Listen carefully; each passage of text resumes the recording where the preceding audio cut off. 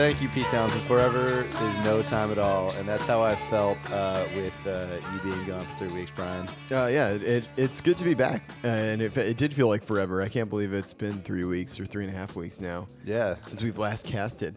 We were listening to Infinity License episode 26 here in the new year for the first time. Brian is newly back from the Middle Kingdom. Yeah, I recently returned from China and the Philippines as well, so I got two countries knocked off on this tour. But China was the Philippines. I was just basically on the beach the whole time. China was the more interesting cultural portion of the trip, and I also brought back some gifts from the Silk Road. Oh yeah, if you will, not the Bitcoin, the Dread Pirate. Yeah, so I need this. I need the bag back. But those what's in there? Excited about this bag. No, the bag is what bag. I use to get my groceries. Okay. Yeah, it feels crunchy. Yeah. Ooh. Oh shit! So Lenny is right now looking at he has another similar gift coming to him there, but it's a T-shirt I got him at the Great Wall. It says Obama. Obama. It's written in both. I've only seen these symbols tattooed on personal trainers. Apparently, this is what the Chinese language looks like. Yes, it is. And yeah, it's a picture of like a Che-ish. I think it's technically supposed to be Mao. Well, he's looking off into the. Oh, it is kind of like a is Che kind of Guevara Che-ish. style. Yeah. Except for Che didn't have that smile on his face. That's awesome. Yeah, Thank cultural observation about Mao is everywhere, but like it's pretty impressive that Mao. Look at this guy. That's the cult of personality that the Chinese empire is built around, and in Beijing in particular, he is everywhere. Yeah. But it's like in America that would never fly. Like, you know what I mean? I think this is an artifact of people just used to always everyone was just uglier back then. Like, you know how people talk about how JFK was such a good-looking president? Yeah. But to me, he's like a really weird-looking guy. Yeah. Like, he was also super sick. well, you couldn't tell that from his face. You could kind of see in some pictures that is like that guy should put on a little bit more weight. Like he's looking super skinny. I don't know. He had a nice. Lenny, there are more gifts in the bag. Yeah. I really like this bag. Yeah. Okay. There's another. So there's a postcard I got you. This is a. I think this is a postcard of what I would look like if I was Chinese. That's exactly why I got it. Actually, we'll put it. We should put that as the picture of the episode. It's a picture of a Colombian, Italian, Chinese man. Yeah. And what does it say on the front? For the best podcasting partner this side of Red China, here's to a prosperous and bountiful podcasting year. Love, Bri. Okay. Very most accurate fortune cookie I've ever gotten. So then this is the next part. Okay, so I got you another. Obama. This is another Obama. Oh, journal. This is that's bound the other way too. Yeah. So I can put all my thoughts in it. In reverse. Lenny DeFranco thought. And then the final gift is this Coca-Cola label that I got you. Okay, this is a Coca-Cola. It's a Coca-Cola label with, I think, Warren Buffett. Yeah, a cartoon of Warren Buffett on it. It is Warren it's Buffett. Written in Chinese. Is this Chinese? Or is it Filipino? No, it's Chinese. Yeah. Okay, yeah. What's the name of the language there? Tagalog? No, in Philippines is Tagalog. Yeah. But like in China, this is Chinese? Yeah, it's Chinese. Wow, that looks different from any Chinese I've seen. It's just the Coke label looks different.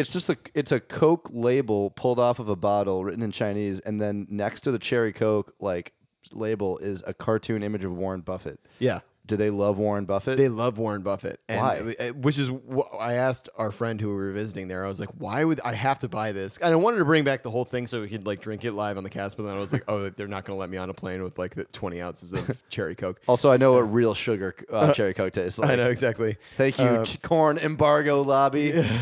So he's like, yeah, they love Warren Buffett here because in Chinese culture, it's seen as if you're a rich person, it's kind of it's similar to, I guess maybe it's a Calvinist kind of thing where it's like if you're rich because you're good, and so that, and especially in his case where he's kind of a humble guy, he's from humble beginnings but is a wealthy person, so stayed humble too, which is probably also very appealing. Still eating at Dairy Queen, and so that's they see him as a very lucky and good person in China, and so I was like, this is in the Forbidden City, so I got this Cherry Coke in the Forbidden City, and I was like, this is nuts. Does Warren Buffett know that Coke is using his likeness to market their Cherry? I should have done that homework on that. Okay, next question. This is Cherry Coke label. Is he on the regular Coke or is that a picture? He was only of, on Cherry Coke. LeBron. Yeah, no. There's no other Western images except for I did see a lot of Stefan Marbury images. Because Stefan Marbury, he played for the Beijing Ducks. Yeah, totally. Pre-freak out Stefan Marbury, Starbury. Yeah. And or no, post freak out. Like Post freak out, he still played there. No, I think. Dude, I really like this bag. All right, well, you can't have it. I like it too. I gave you all these other cool gifts, and then what you want is the bag. I got these things. I had to fly to the other side of the world, and I had to find a Chinese likeness of you. It does look like this has to be the episode picture. Yeah. Dude, this is awesome. Thank you. Yeah, no problem. Happy. What was the occasion of this trip? Just a personal vacation? Education? Meg's friends have been living there for 2 years. FYI, don't go to China unless you know somebody that lives there, because otherwise this trip was awesome. China is like really cool place to go, but it would be I could see it being awful if we just like randomly like, hey, let's like check out particularly Beijing. Maybe like a city like Hong Kong would be a little bit more accessible because it's like more Western oriented. In the Orient.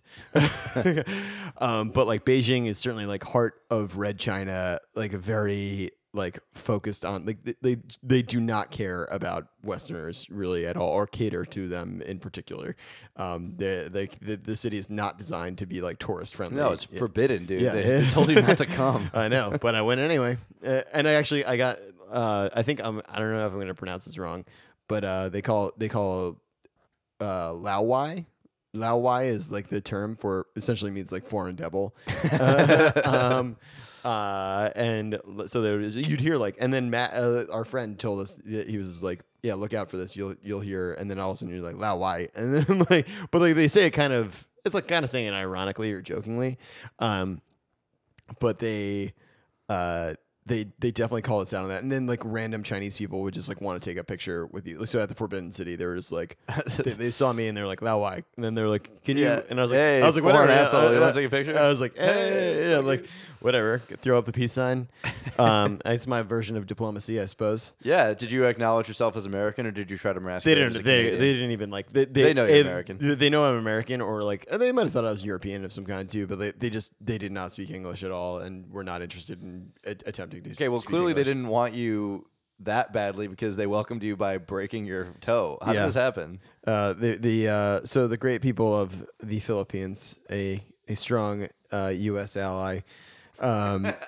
They former decided, U.S. victim, current U.S. role model, because the guy can kill people with impunity. Exactly. I love you, Duterte.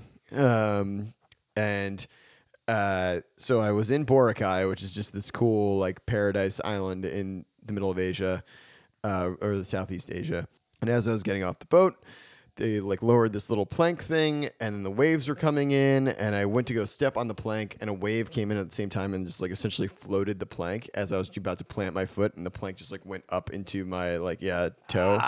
Yeah, and I was like instantly knew. I hit it, and then I hit the beach the next, and then I was just like bent over, and they're like, "You okay?" And I was like, "I'm 100% sure I just broke my toe," and so I'm still dealing with that. But I had only gotten engaged a day before, so it was like me starting my new life as a fiance or fiance, which that was God telling you you're never gonna put your foot down again. Oh, and then like you would have laughed because and then also literally like 10 minutes I'm walking around with a limp with a broken toe, and then I didn't notice this, but then Meg pointed it out after I. So I also had like a essentially like a mosquito bite the size of like a silver dollar on my face, and she's like, "What happened to your face?" Like all of a sudden, I just got this bite on this island that I already broken my toe at. I got like a huge, essentially tropical like mosquito bite that was just like, "Oh yeah, you have like it just had this like welt on my face." It went and then it went down suddenly, so I probably have some kind of crazy tropical disease. Cool. And other things that were crazy in Asia is that like one anecdote I wanted to tell is that. So basically, like Boracay, the infrastructure of the island is that like around the circumference of the island is all these like kind of resort hotels and like Airbnbs that are bougie and stuff that you can stay at. Which is where we stayed. But the tourism poverty that exists on the interior of the island is like basically the infrastructure to get you everywhere. So you have to take these like little like essentially improvised bikes everywhere. And so in the lead up to like whether motorbikes, like 50cc motorbikes, or just like little like bikes that are essentially have a sidecar welded to the side of them. And so leading up to this trip this is the part where I thought I was really going to get hurt, was that you just have to hire these people to get everywhere. And I was like, oh, I needed to get ice for our beer for this trip. So I was like, okay. And then this kid rolls up to me on a Hello Kitty motorcycle. And I was like, he's like, you need a ride? And I was like, I do need a ride. And I was like, so I get on the back of this bike with this kid who was probably 13 and weighed about half my weight. Like he was lucky if he was 80 pounds. And then I was like, oh, actually I need ice. And then he's like, oh yeah, I'll take you to get ice. And he just like tears down this side alley where there's just like chickens and stray dogs running everywhere and just like dirt alley. And I was like, I'm gonna get murdered for sure right now by Duterte's death squad.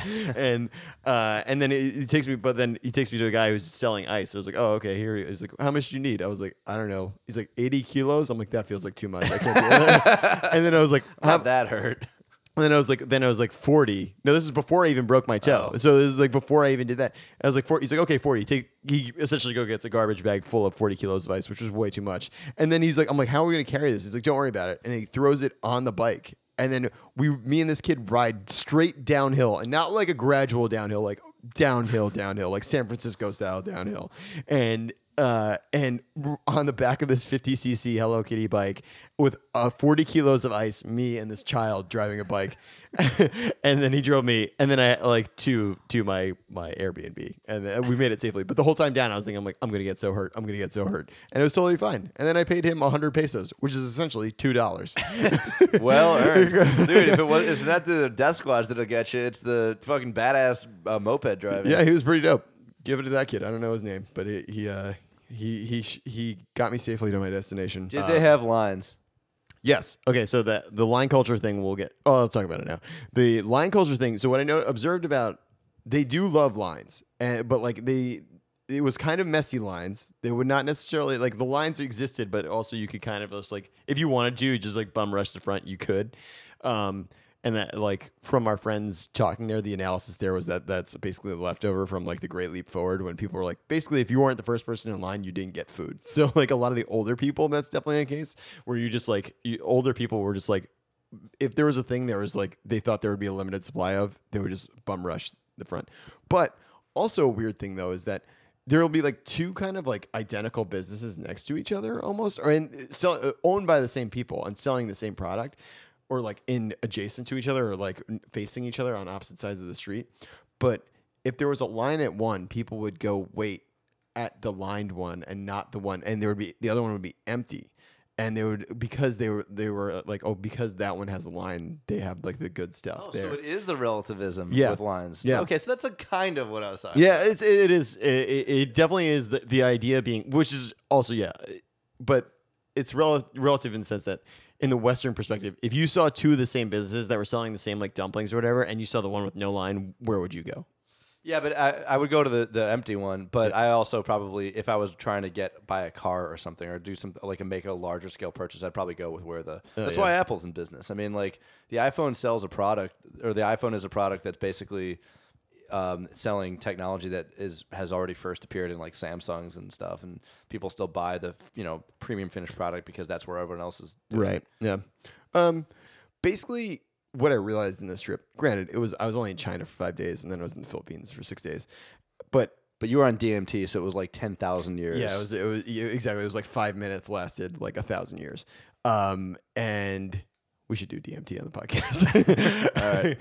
All right. Let's start off that episode by saying what you're about to hear is not us on DMT, and then do DMT. And but is that all of our like Western media analysis of China is through a Western lens, and it's just like applying. It's like trying to understand a completely alien culture through what we interpret. It's like a more like actual aliens, like trying to understand what like another, like what their motivation, what the motivations of a culture are, and what the motivation, like applying our Western motivations to like how the Chinese live their lives, which I in just my cursory observations is not a workable model.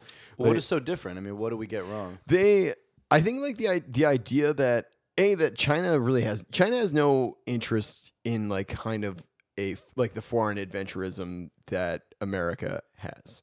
They certainly want to project their power, and they have like Xi Jinping has like the One Belt One Road policy, and they definitely have interests in Africa, but that's from a sense of just like kind of pure preservation of the Middle Kingdom of China. It's not necessarily from like to project Chinese power in a way to say that like the Chinese are the best on the planet.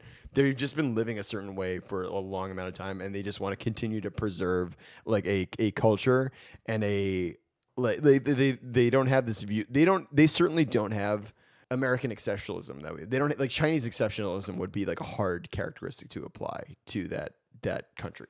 You know, I've heard that like I was talking to British people one time about American Idol because, you know, it was Pop Idol in England. Right. And they were like, yeah, no one would ever watch it if it was called British Idol. Yeah. Like, you know, that's not a thing there. And so I think that I buy the observation that we have a unique kind of like very performative nationalism. But what about your like stay there gave you the sense that like that's behind, like they don't actually have any like international ambitions like in a foreign policy sense? Because I think they are. So here's what I've heard about them. Like, I think that they don't view their role as combatively conquering as we do. Yes. Actually, Henry Kissinger had a famous, a line that I think is cool, which is that the U.S. plays chess, or like the West plays chess with its foreign policy, and China plays Go. It doesn't want to get surrounded. It wants to be, you know, it's playing a very long game, a very much more elegant game and complicated game. And so I think they definitely want to, they're engaged, and they want to sort of influence this anarchic world that we live in, that like we've taken a certain approach to it. But I think that they do, like with the One Belt One Road project and with other like their sort of aggression in the South China Sea and stuff, I think they are sort of in a land grab mode. A little bit, but from what I can tell from people that I was talking to that were journalists or people that were working in the field, is that a lot of that is a little bit of window dressing and a lot of like saying that we want to do that. And you know, it's the same way as it's almost like a Make America Great Again, or a projection of like, oh yeah, we're gonna do this ambitious policy. But it's like, yeah, they'll certainly make some inroads in that kind of space. But I don't know, like they only have one base outside of their borders. You know how many like U.S. foreign bases we have? It's like over 100. I think it's like 800. No, it's not that. So like that kind of stuff where it's like they'll say that, but it's also one of the things where it was crazy being there because it's a country that is simultaneously like very lawful and authoritarian, but also completely lawless. Like traffic laws are kind of like thrown out the window.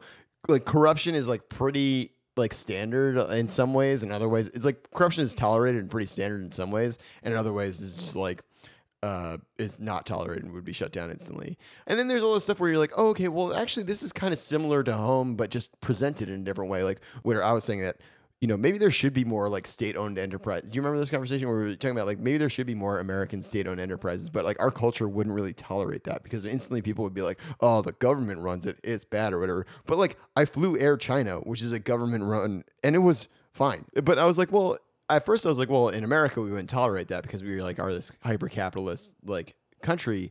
But at the same time, I'm like, well, a lot of major corporations do kind of do a heavy amount of lobbying and colluding with the government in a way that it's just like the approach is different. It's starting at different ends of the spectrum where it's just kind of like, oh, okay, this is just the Chinese government that owns this, or like this is a business that like a major top 500 Fortune company that cooperates heavily with the American government to do business domestically and abroad. I mean, we have Amtrak, you know, and like Amtrak is not particularly run that well. And like, I don't know if it's necessarily a philosophical reason that we don't have an official flagship carrier here. Like we have 3 legacy carriers, but like I think that they probably work better for having to compete. Well, is it? I don't think that. I disagree because in China, though, their rail system works really well. I mean, you know, Hitler made the trains run on time. This is not like a. I mean, I've broken that Godwin's law, but like, I mean, like having a strong state can manifest in having order in certain areas, but like, that's kind of what efficiently. That's kind of what I was getting to, and that gets to the whole thing where I'm like, well, this is just like I think applying just like pure, like just calling this a communist or capitalist country outright, and even then, me thinking about it was like, well, I guess we can't even really do this for America too. This is my train of logic went because I was like, oh, okay, like maybe in a like autocratic single party system, a train system, like a state run train system can run really well, but it doesn't work in a liberal liberal democracy that a Western style democracy because of these different reasons. So it's like, is state-run capital just like it's just like in not able to negotiate an open democracy, and if we had an autocratic system it would work better? Or is it like, like which of these like economic policies and then like governmental governance policies are incompatible with each other, and why did like some work in certain ways and some work in others? Are some better? Like, it's in another instance too, is like, is this better or worse? Like, there's certain elements of this that are better, like that they can just like decide that they want to build like a rail system that runs 100 miles per hour and can get you the distance from Boston to DC in like an hour. But they also can just like blow up neighborhoods and just like they do not care about like who's in between. I've heard that in China, like at the stroke of 3 o'clock, the wheel starts turning, like on the train. Yeah, was it your observation? Oh yeah, that the it's like very timely. Oh yeah, the subway was perfectly on time. Like it's not like the MTA where it's if the train is 1 minute away, it is 1 minute away. Exactly. Yeah. Which is a hallmark again of fascism is a good way to achieve that. There's a Noam Chomsky line, which I'm going to attribute to him because I don't know if he's telling the truth or not. But supposedly when Mussolini took charge in Italy, like the predecessor of the Wall Street Journal or some like financial paper said the WOPs de-WOPify themselves because they're finally, getting order in their messy economy. And then the question is like you're balancing a lot of different factors. And for the sake of having like very rigid order that like in some ways works well, you don't have like, probably the union workers that can protest or strike against Amtrak, or like that can shut down. I guess it all depends on how you like. I think we should all just walk away from these like ist or ism kind of labels for a while and just kind of redetermine, because what this trip made me think of was like, well, what is like. Is being a capitalist good? Is being a communist good? Are they both bad? Probably it's because it's like if you ask somebody in America, that's kind of what I was talking about before we went on the cast, where I was like talking to relatives who might or might not have supported Trump or whatever, where it's like, well, we just like capitalist competition or whatever. But if I under scrutiny, if I start to ask these people questions, I'm like, well, what does capitalism mean to you? Does it mean like a free market economy where it's like, well, once you start to like, does it mean a free market economy where people are allowed to enter the marketplace at any point? It's like, okay, that's fine, but like, how do you feel about like kind of capitalist like oligopoly where you, like certain companies can just corner markets and then just monopolize certain markets? So you don't like that, so you do think there should be government interference. But is that then you're like, well, is that true capitalism? Are you really a true capitalist at that point? And same thing with communism, where it's like, well, China, I think China is China first, and then communist second. They're definitely an autocratic society but they're not just like they're not reading Marx all the time. Like they're not just like talking about like capital and like the reappropriation of like I think communism was a convenient political label, and certainly elements of their government rely on that. But I don't think, and they certainly like a lot of their rhetoric relies around like serving the people, and the China being like one united like a people's government, a people's republic of China.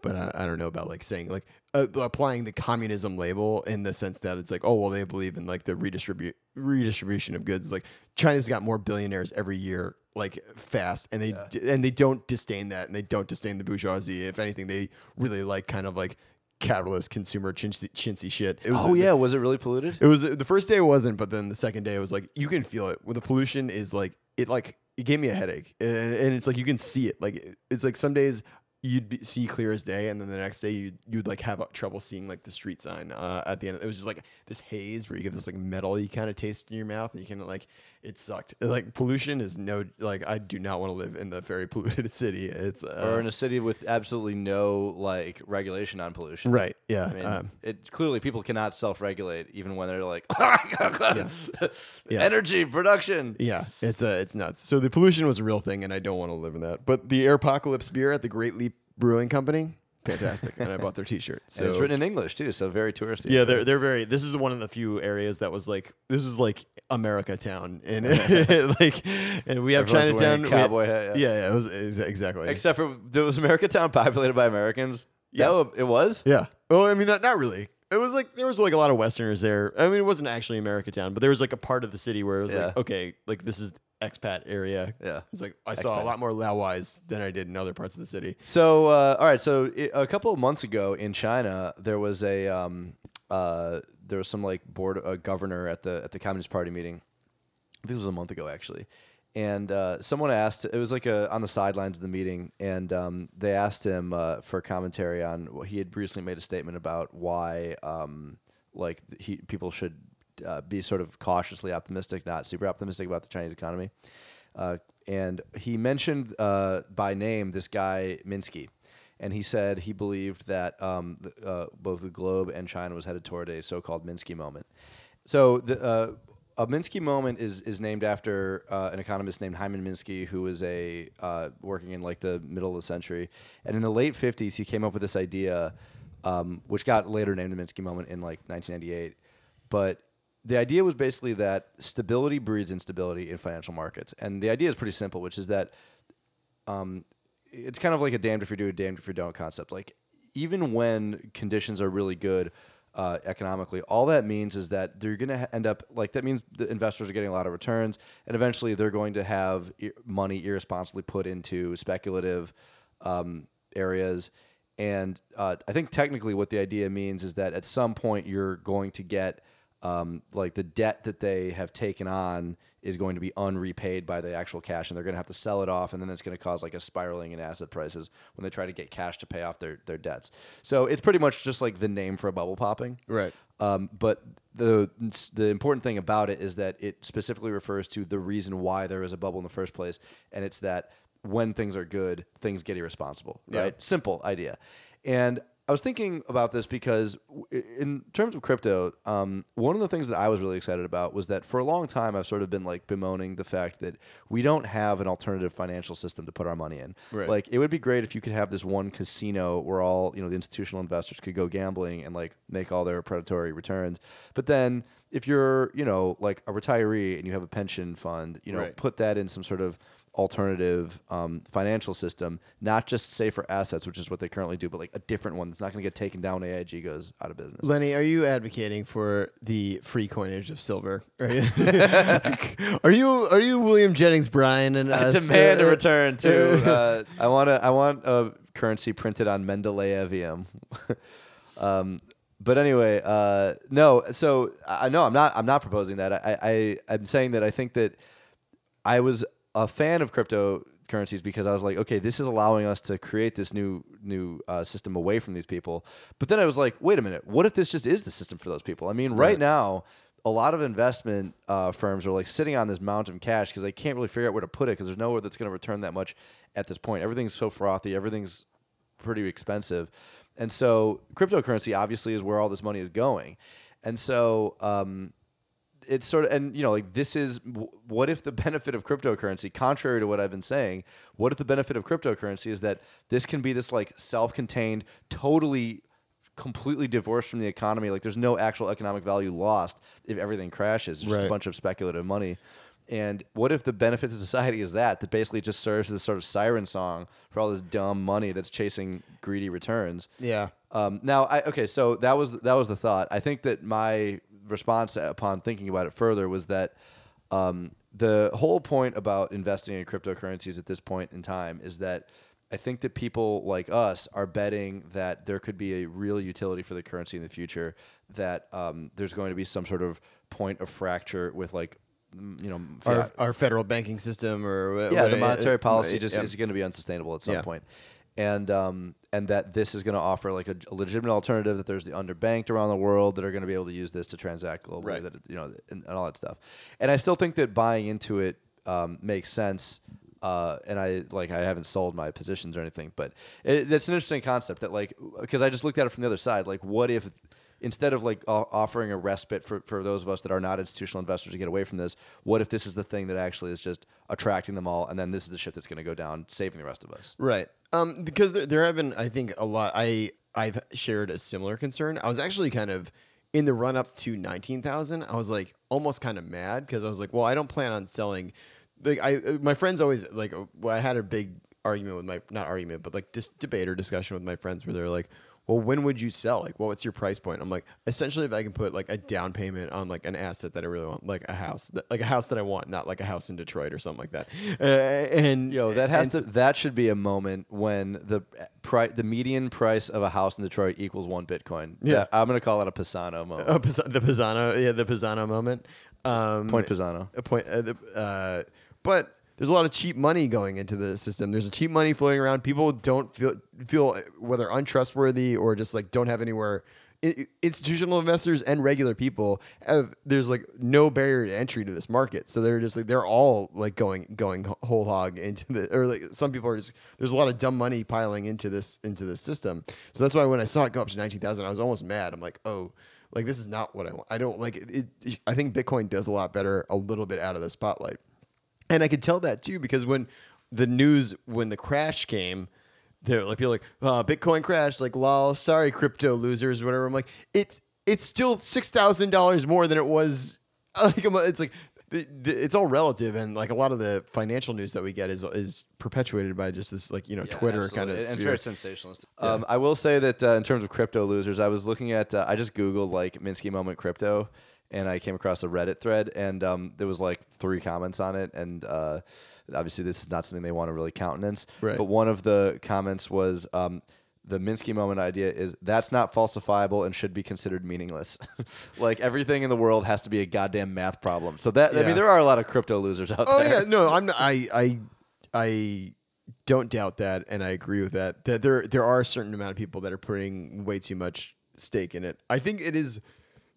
I stand by my statement that this is one of the coolest experiments in money since the invention of money. Absolutely. So that's why anyone who's at least interested in how monetary policy works or interested in a potential future of a different means of exchange should definitely get involved in Bitcoin or another cryptocurrency where you can be part of like we said, the value in a cryptocurrency is that there's this open community that understands or is participating in the development of the and use of the technology, as opposed to the current system that we have, which is just basically a kind of black box where essentially, for all intents and purposes, national bank injects money into a couple commercial banks and then gets money to us via those avenues. Eventually. So like after it goes through a couple rounds in the laundry. All right, so last up, we got it's still football season barely, and we're gonna quickly run through a. Once upon a time, Brian on air made a bet that was to have basically faith in Smoke and Jay Cutler. He thought in the summer that the Dolphins could make the wild card. They did not make the wild card. I thought the Dolphins were gonna do what the Bills did. Yeah. Okay. Fair enough. Like that, because they kind of snuck. The Bills kind of snuck in, and they had no business being there. They also had a shitty quarterback who kind of. No, Tyrod Taylor's better than. Well, he's I not don't better know than Jay about Cutler. that. He's not better than Jay Cutler. But anyway, okay. So you lost that bet, and so you owe me $20. But I understand that you have some sort of alternate proposal. I have a crisp $20. Not crisp, really, but a $20 Andrew Jackson right here. Yes. He's looking at this $20 bill. I'm looking at it right now. He's holding it in front of his genitals, yes. Yes. Signed by... who's the Treasury Secretary? Secretary of Treasury, Hank Paulson. Henry... The best of all. Paulson Jr. What year was this? 2006. Before our... that's an antique. Yeah. So 2006 model of the Twanky, the $20 bill. Or I could give you at the time of this bet. The time that we made the bet. The time we made the bet in August of 2017. Okay. I will give you what $20 worth of Ethereum in late August of 2017. Oh my God. But we have to parlay the bet into, which is now worth more. Oh, but Ethereum. So since August, when we made the bet, Ethereum's gone up like 3 times, 4 times. It's about $1,000 more. I think it was 200. It's the mid 200s in late August, and now it's worth about at this date and time it's about 1,300. Okay. So this is gonna be like a $80 bet. Yeah. Okay. What are we betting on? We're betting on who is gonna win the AFC Championship game. Ooh, Jaguars Patriots. Jaguars Patriots. Okay. Jaguars if you're British. Jaguars. I think. Well, who do you want to take? I will be taking the Patriots. Oh yeah, dude, I'll totally take the Jaguars. All right, there we go. So this is an awesome bet. No, right, so no spread, no line. Just pure straight victory. Up victory. Okay, So we're gonna bet the equivalent. We got to look up what this is, but we're gonna bet the equivalent of $20 of Ethereum in August. We got to find what it like. I think it's in the mid 200s. Is my okay. guess. So the $20 worth of Ethereum in August, whatever that's worth now, on the outcome of the game. Yes. Okay, I accept your bet. And Lenny, who is the team that you are? The Jaguars. Lenny is predicting an upset, I think, by Dude, many. you moved Tom Brady off his spot. He's not that good, and the defense kind of. The Jaguars have a good defense, but I think this is also. I'm gonna be labeled a conspiracy theorist, but I don't believe in rigged the rigged statement about the U.S. government. I do believe that the NFL is rigged for the New England Patriots. I think that there will be some bullshit calls. You'll see a bunch of pass interference calls on Rob Gregg. The Jaguars are known for having a great secondary. You'll see that secondary blown up by a bunch of bullshit holding and pass interference calls. I guarantee it right now. So that's why I know you're right, but the Jaguars are the better. If it was any other team versus the Patriots, you'd be taking the Jaguars too. If there's any other team versus the Jaguars, that had an immobile quarterback. The Patriots. I mean, they're playing the Titans. So dude, it's the Patriots. They're gonna win. Yeah, but I'm still taking the Jaguars. All right, well there you go. All right, so it's on the record. It's on. All right, man.